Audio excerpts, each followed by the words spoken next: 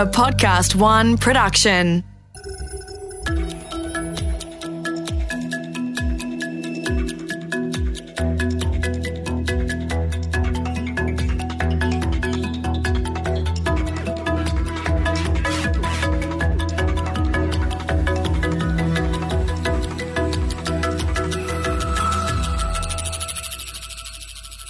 Did you know that cars are the world's most recycled consumer product? And that 70% of that recycling is done by small businesses in Japan and the USA? Around the world, 27 million cars die every year. And every year those cars yield 14 million tonnes of scrap steel alone. 80% of the average passenger vehicle can be recycled, and those vehicles tend to have been made in the first place with around 25% recycled content, mainly metals. Recycled steel, aluminium and polyethylene, along with soy foams and bioplastics, are commonplace in modern cars. So, it sounds like the auto industry is already streets ahead of other consumer industries when it comes to sustainable practices, right? But wait. How about that other 20% of plastics, carpets, fibres, liquids and metals that contain toxic chemicals and can leach into the environment, bioaccumulating in fish and other edible animals? The technical name is auto shredder residue, or ASR, but back in the 1950s, some PR genius gave that nasty, shredded, poisonous waste a deceptively gentle name: fluff. The chemical makeup of fluff is the stuff of nightmares, with the ability to change testosterone and estrogen levels in humans and animals for generations. Mercury, for example, is inside your LCD screens and lights. Mercury builds up in the systems of plants and animals and affects the human nervous system. But while Europe is very particular about how mercury in cars is disposed of, Australia has no laws around that at all. In this episode, I will be speaking to an award-winning Australian engineer who is pioneering new ways to create positive value from poisonous fluff. Special correspondent Drew Smith will return to his interview with Robin Chase to explore the challenges that get in the way of automakers becoming more environmentally friendly and how we might move beyond them. And my co-host Mark Pesce asks whether we are realistic in our belief that it really is possible to put vehicle pollution behind us. That's all in this episode of The Next Billion Cars. Your average new car has around 30,000 parts in a myriad of materials.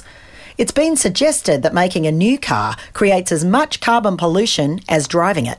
Although since much of that cost is the creation of the materials used, for instance, 33% of that is metal extraction, the increased use of recycled metals in new cars will reduce that upfront carbon cost.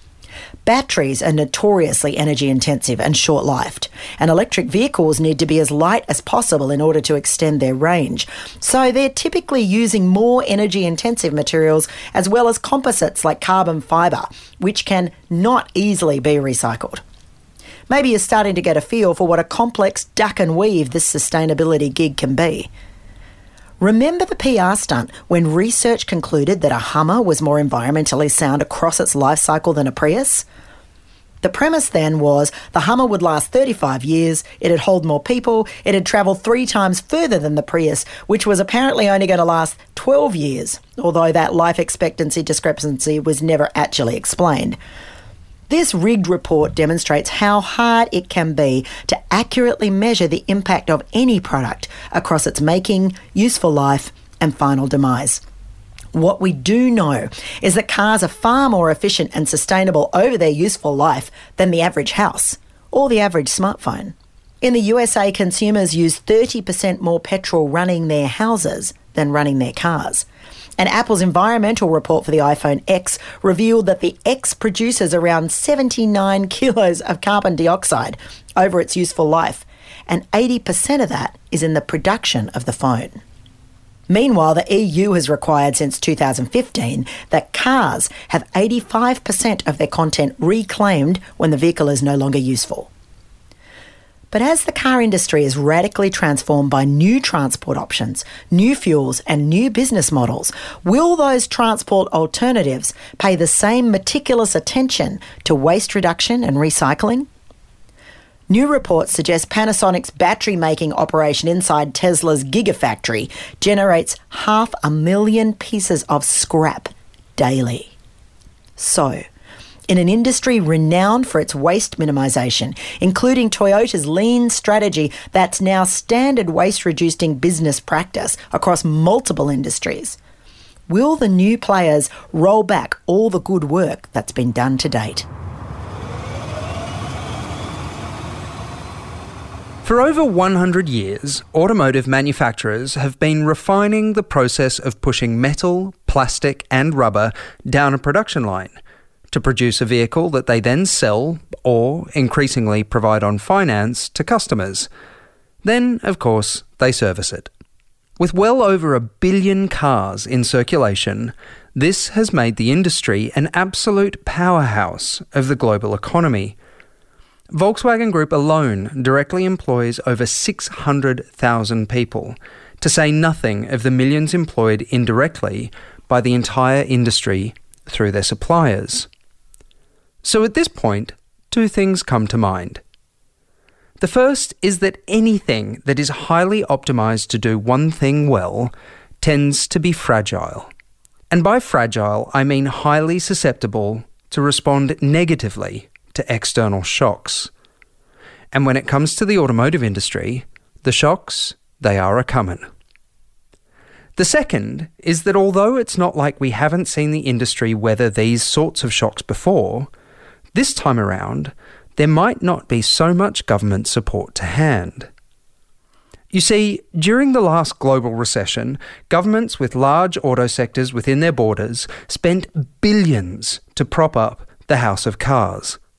Schemes like the Abwrackprämie in Germany and Cash for Clunkers in the United States, plus other forms of bailout, provided vital stimulus that kept the major manufacturers afloat as consumer spending and consumer credit took a dive. But these quick fixes didn't fix the fundamental challenges that now threaten the future of the industry. Saturated Western markets that can't absorb additional vehicle production, massive overcapacity in European factories, workforces that are trained to assemble internal combustion engines rather than battery electric platforms. We're still, for the most part, labouring with the exact same challenges in the automotive industry more than a decade after the last crisis. It's just that this time, regulatory pressure for change to improve the environment is growing, and many governments, after years of austerity spending, aren't exactly flush with cash to keep the industry afloat. So, with Robin Chase, co-founder of the car-sharing service Zipcar and founder of the new Urban Mobility Alliance, having gone through the last major upheaval, I started the second part of our interview by asking her why, in the face of what feels like an existential threat, car manufacturers haven't really changed. Because they like their status quo business model. So, and it's very striking to me, if we think about the old business model was, I sell you something and I make money on selling it to you. In the car sector, except for the luxury cars, they don't make any money. They make a pitifully small amount of money. And I think, wow, we are taking resources out of the ground, transporting them across thousands of miles, manufacturing them in all these different places, transporting those to other places, reassembling them, driving them for a short time, and then stick them in the ground. For how much profit? Like nothing. Right. And so we are employing people, but let's employ them in a better way. So I look at it and I think, it is such a wasted movement of atoms for so little gain to anybody. Right. So I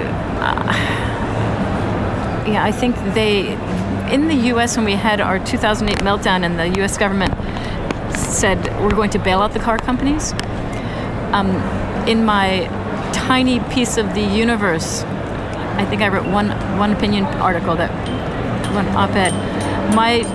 What I wanted them to do was, no, give all your all your employees health insurance, guarantee them health insurance, and give them some unemployment and say, you can continue to work for us or you can go work for someone else, and they will go work for someone else. But they are trapped and glued in their manufacturing jobs because they have in the US, they have no options. They need their health insurance and they need their lifestyle. So here's a little bit of context for you. I left my master's in automotive design in 2006, 2007, and I joined the automotive industry for the first time. And I started working in design strategy consultancy in Germany. And I was watching this whole thing kind of collapse, right? And what I saw was the German government paying consumers to trade cars in, and I thought it was such an obscenity that the incentive wasn't to restructure the industry. The incentive was to kind of prop it up and keep it going. And that's actually where I first came across kind of your work. So there's a nice kind of circularity to this. And you could argue that we're perhaps facing into a similar situation right now, if you look at what's happening in China. Definitely. So in China, it was just so heartbreaking to me when, I would say 2005 or 2006, they said, oh, our new industrial pillar of our economic growth is going to be the car industry. And I thought, no, listen to us. Watch what we've done. Don't do that. And so they are. I was just in Beijing in December talking to the man who created that, who is the Cabinet Secretary for Transportation. And in Beijing, this is an amazing number, in 2018, they started the year with 2 hours of congestion per day, and it's 2 hours and 20 minutes of congestion by the end of that year. So in 1 year, it was increased by that much. And I said to him, you really need to start doing more efficient use of transportation, more public transit, more high occupancy vehicle lanes. And he said to me, no, we need to keep selling cars. And I just was so shocked. So there is a huge, to be realistic, and let's look at Uber and Didi and the loss of what it's doing to taxi drivers and the impending autonomous vehicles and what it's doing to driving. I want to be clear that there is an incredible link between climate change and urban viability and providing people's livelihoods. We absolutely have to do those two things in tandem, and we have to shift from one world of consumption to something that is much, much more sustainable. Right. Definitely non-trivial, but we are making our choices right now that this consumption, and one of the biggest consumption items is cars, is the way we're going to save our economies. And we can know immediately and promptly from today that will be our destruction. So it is. I realize it's a hard transition, but it's only going to get harder, and things will only get worse. So we have to do it.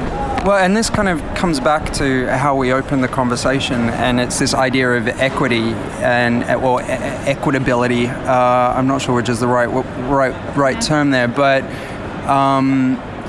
As we move into this shared mobility future, so many of the visions that have existed to date have been, to a greater or lesser extent, kind of exclusive of certain groups, like excluding certain groups. And it feels like there's an enormous opportunity here to actually provide mass transit in many cities where it doesn't exist, in the true sense of the word, like it is transit for the mass. And you look at the micromobility conference that happened just a couple of weeks ago in California, and of course there's some super positive coverage around it, but within kind of traditional sectors it's this stuff is kind of a joke.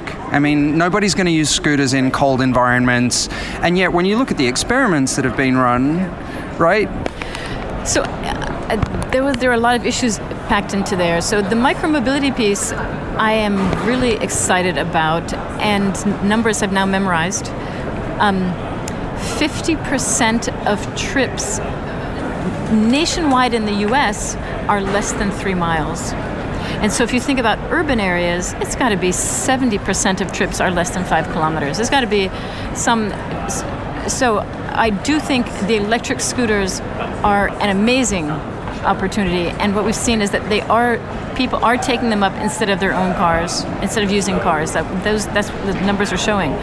And I think when it's cold, the street condition is definitely an issue, and I feel like those electric scooters should have bigger front wheels for sure. But that all said, I see it as showing a path and a potential. I think we will struggle, and they will succeed. And so one of the things I'm hoping to help do is to make that struggle shorter and help the safe success faster.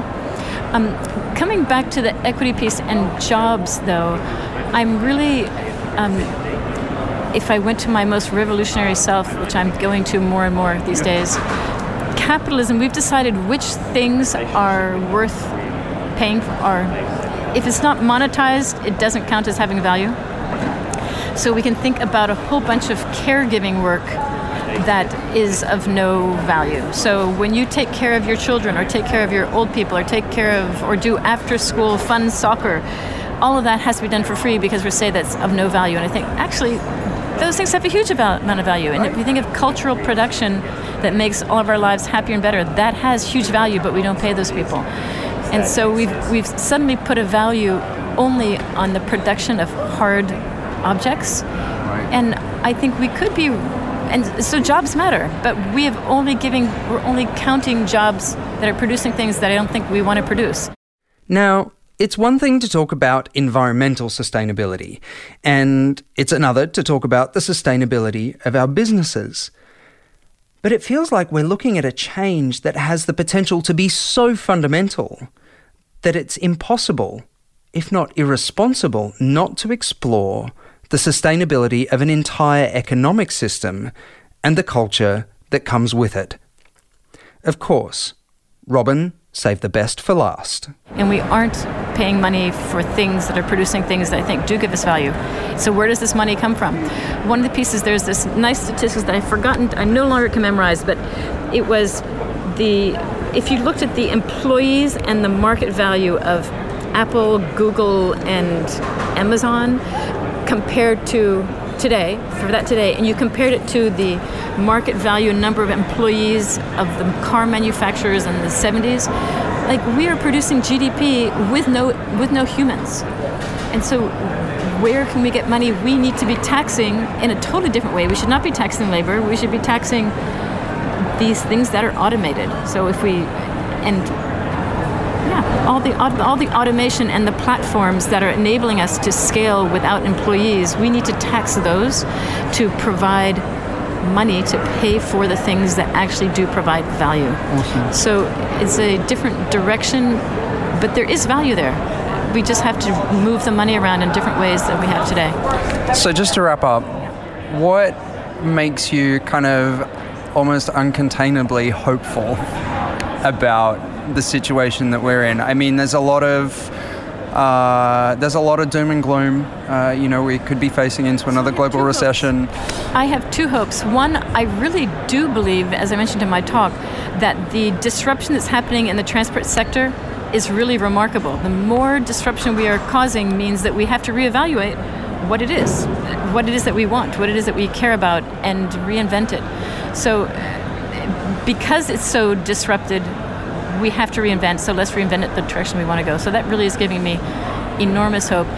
And I also, and this is very trite, but I am delighted by youth, by people who are in their 20s and 30s who are not as tired out or haven't done things 10 times and it hasn't worked. And so they are willing to try again, where older people have gotten tired and say, it's too hard, it won't work, I tried that before. And youth are saying, you know what, we're going to make this happen. And it can be made to happen. We just have to actually do it and not be tired and not believe that we can't change things. So I'm counting on you. Thanks, Robin. Not feeling any pressure now. None whatsoever. Phew. Now, let's see what Mark is up to as he takes a deep breath of his own and considers how much of what's in his lungs comes from cars.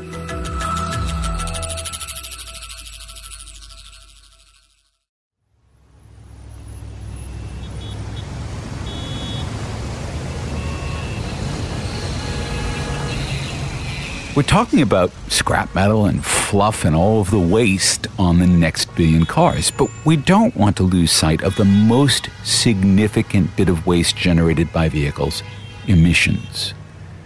Now, 50 years ago, people were plenty worried about nitric oxides getting into the atmosphere, and they would float up until solar radiation hit them, and they would turn into a brownish smear that floated over large cities. That's the origin of smog.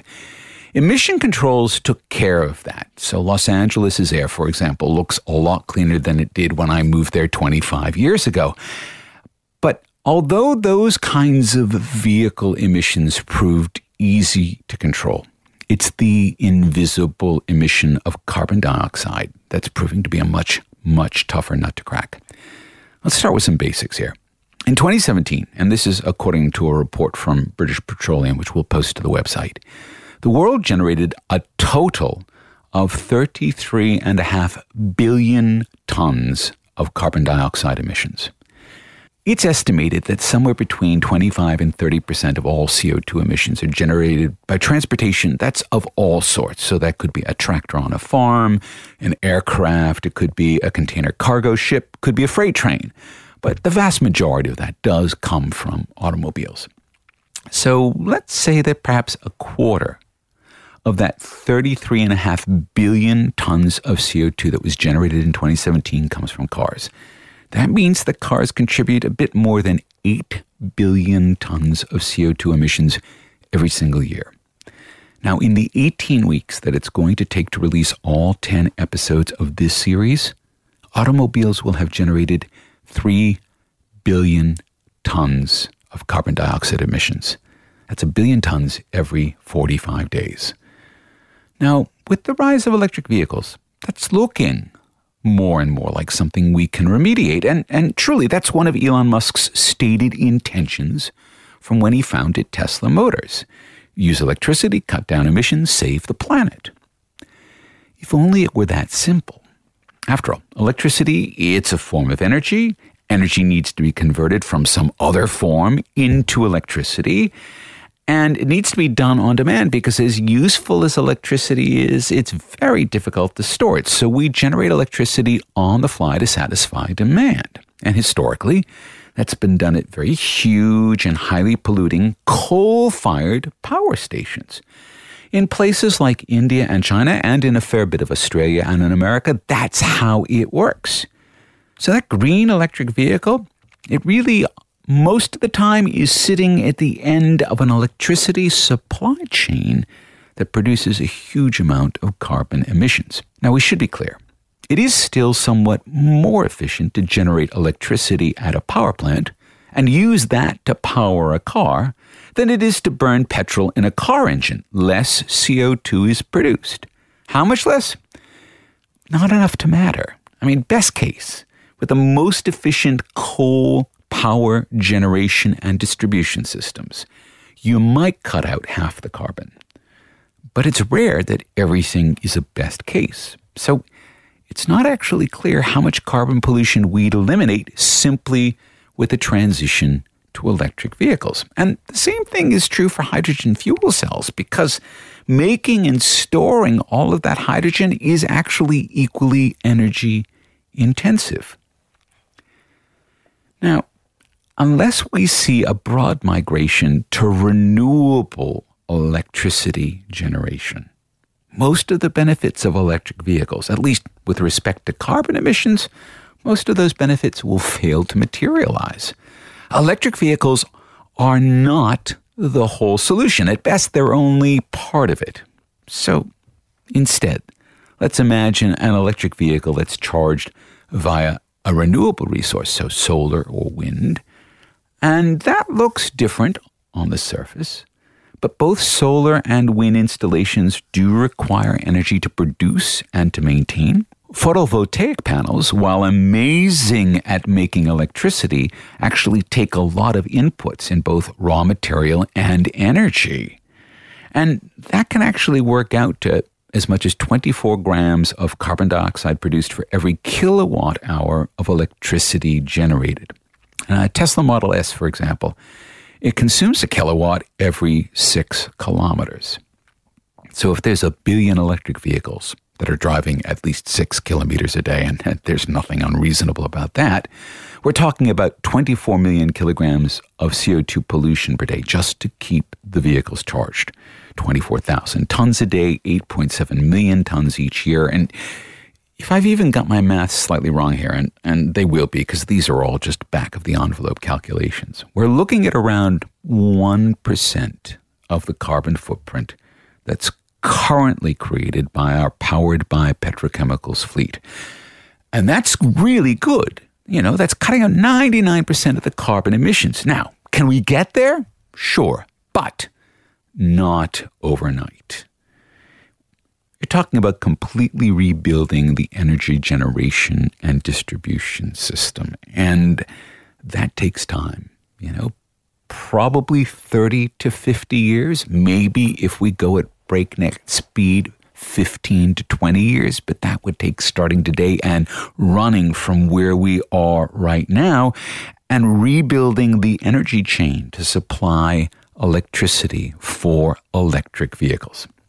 And until then, our driving will continue to add to the carbon dioxide levels in our atmosphere. So yeah, we're headed in the right direction, but we've got a long road ahead.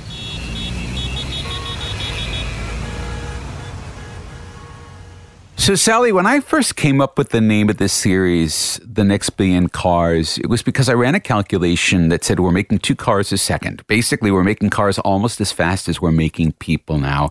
And when I started to tell people it was only going to take 15 years to manufacture 1 billion cars, they got this horrified look. Not just because there were so many cars, but because they realized there was going to be so much waste associated with those cars. And, we've taken a look at it here. The problem of automotive recycling and pollution, it's not as easy to solve as people are saying. Should we have any reason to believe that we aren't going to just get buried by that next 1 billion cars? Well, look, Mark, it's actually, in terms of sustainable industries, the auto industry is one of the most sustainable compared to, let's say, construction, consumer products.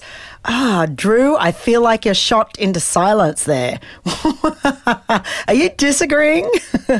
No, I'm not so much disagreeing, but, I guess the question is more, is the industry going to get buried? Because in the last couple of days, there's been some data published here in Europe about the incoming CO2 regulations that are going to hit come 2021.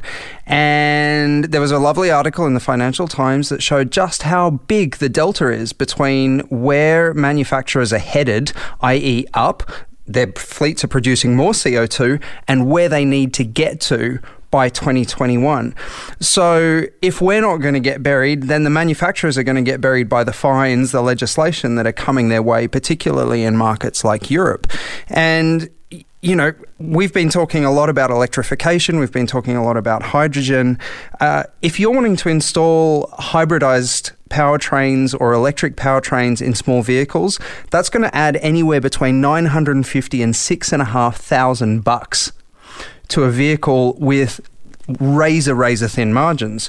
So we're actually looking potentially at the death of the small car. I think it's more than that too, Drew, because as cars become more a computer on wheels, as we're bringing in so many other components from adjacent industries, those adjacent industries haven't had the demand on them to have end-of-life minimums, like 85% recycled or whatever the EU thing is.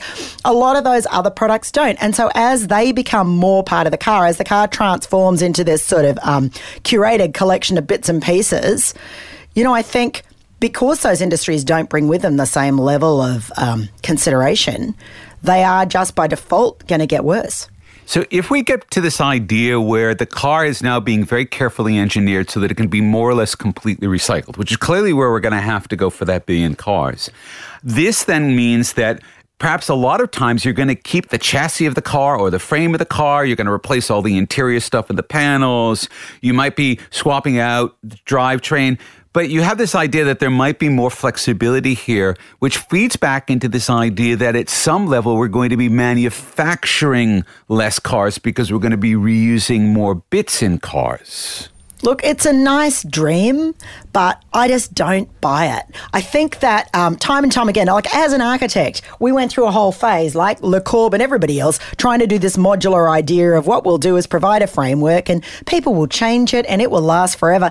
Never works. And I think, look, we do have skateboard chassis, we do have commonality in cars, but I don't think at, say 20 years' time, people are going to say, oh, hey, we really should reharness that thing because materials and technologies are going to be so far advanced. I mean, we're in an exponential age. Those materials and techs from 20 years ago are going to have no relevance 20 years hence. So I want to go back to the Egyptians for a second because they pioneered the use of a material called flax, right? And we're starting to see some really interesting developments in the use of flax, both as structural materials in the automotive space and as surface materials as well. There's an electric Tesla racing car out there that has a flax bodywork. And they've replaced a lot of the structure with flax as well. And they've been able to strip 500 kilos out of the weight of that product. And the polymerized flax is actually pretty good on a recycling perspective. But Sal, you're waving your finger at me. What's going on there? Again, it's like hemp fiber, flax fiber, all of those fibers are bound together with resins and cannot be recycled.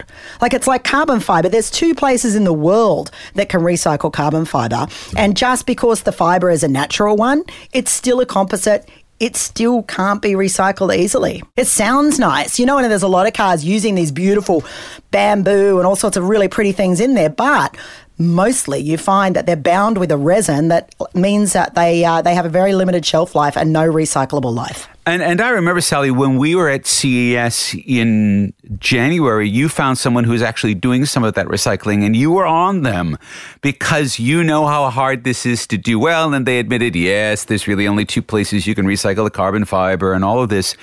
So it's not that when people say, oh, we can recycle these things, there's an immediate assumption that we are and that it's widespread.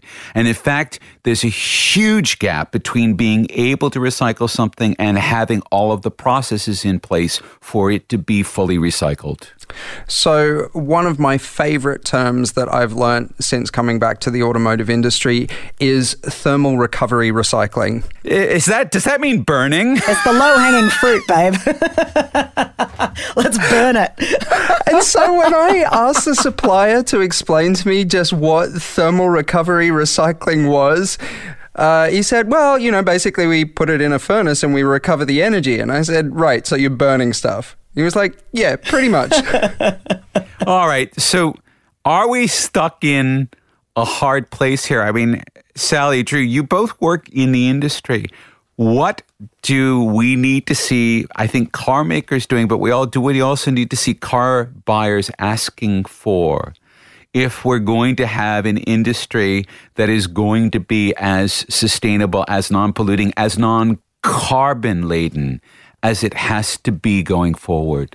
What about if instead of saying the car has this long life, what if you said more the cradle-cradle perspective of, well, let's say that the car has a shorter life. If a car has a shorter life, what materials can we have that within a space of, say, 5 to 7 years, we go, here's this, it's predominantly recycled. Perhaps it's a city vehicle, so it only goes slowly, so it doesn't need as much crash stuff, blah-de-blah.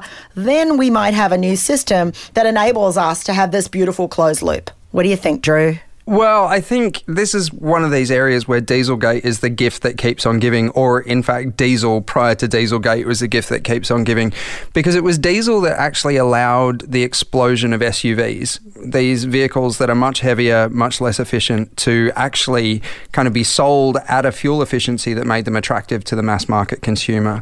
And I think what we're starting to see now is that as diesel falls out of favor, as CO2 emissions start rising, one of the best things that a consumer can do is say, actually, you know what? I'm going to go for something smaller. I'm going to go for something more fuel efficient and encourage a market for these smaller, more fuel efficient vehicles. I will say, though, unless we're going to construct like a little mini urban train, all these people that have 3 and 4 kids don't always have the option of going smaller. I mean, there's always going to be the soccer mum who has, the friends and the kids. And unless we have sort of clip-on bits that just extend it into some long caravan of, sub-teen children, then there has to be this market for these bigger bus-like cars. And we've seen some of the designs for the sort of high-end electric bikes actually starting to take that form, where there's clips things and you can have things carried on.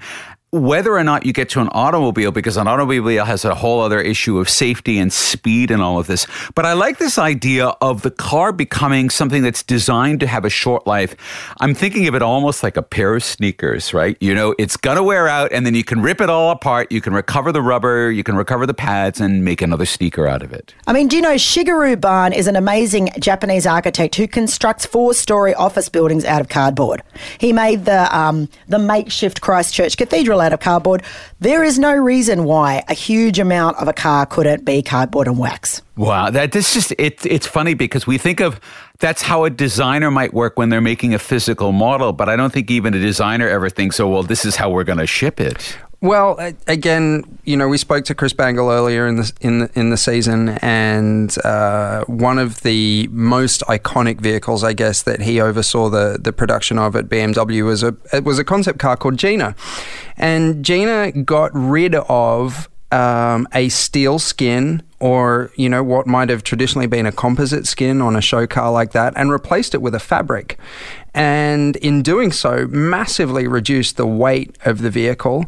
But because it still kept an aluminium chassis underneath, it still maintained a lightweight but strong and safe structure. And that's so interesting, because if you think of some of the biofabrics, like there's one now that's based on spider silk that can hold in suspension a Boeing jet. So you could actually have a fabric with incredible properties in terms of strength and like literally just take it off afterwards and plonk it onto something else if it had a bit of stretch in it. I think Gina was an amazing concept, so far ahead of its time, and I feel like that's where we could head, like a skeleton and all sorts of fabulous fabric around it. So it really sounds like what we're doing is we're having two conversations at the same time. One of is a design conversation about the new materials that are coming to be in play around cars, some of which are batteries, but some of which are fabric, some of which are structural materials. And at the same time, we're having this other conversation about what's the full life cycle of all of these materials. And that we need to have both of those conversations together, because if we don't, then we're going to end up burying too much of this. All right, look. We're now at a point in our series at the end of episode 7 where we've got a really interesting landscape laid out before us, and we can start to see how some of the future for what we're going to be in is either going to look like heaven or it's going to look a bit like hell. And a lot of that is going to be based on our choices that we're making as consumers, as designers, as buyers, as drivers, as passengers. And in our next episode, we're going to do our best to paint a bit of a picture of that heaven and hell if we get things right and if we don't. The Next Billion Cars was written and presented by Mark Pesce, Sally Dominguez, and Drew Smith, created in collaboration with Podcast One Australia, producer Alex Mitchell, and sound production Darcy Thompson. For more episodes, go to podcastone.com.au, download the Podcast One app, or search The Next Billion Seconds on Apple Podcasts. This is Mark Pesce and Sally Dominguez and Drew Smith, thanking you for listening.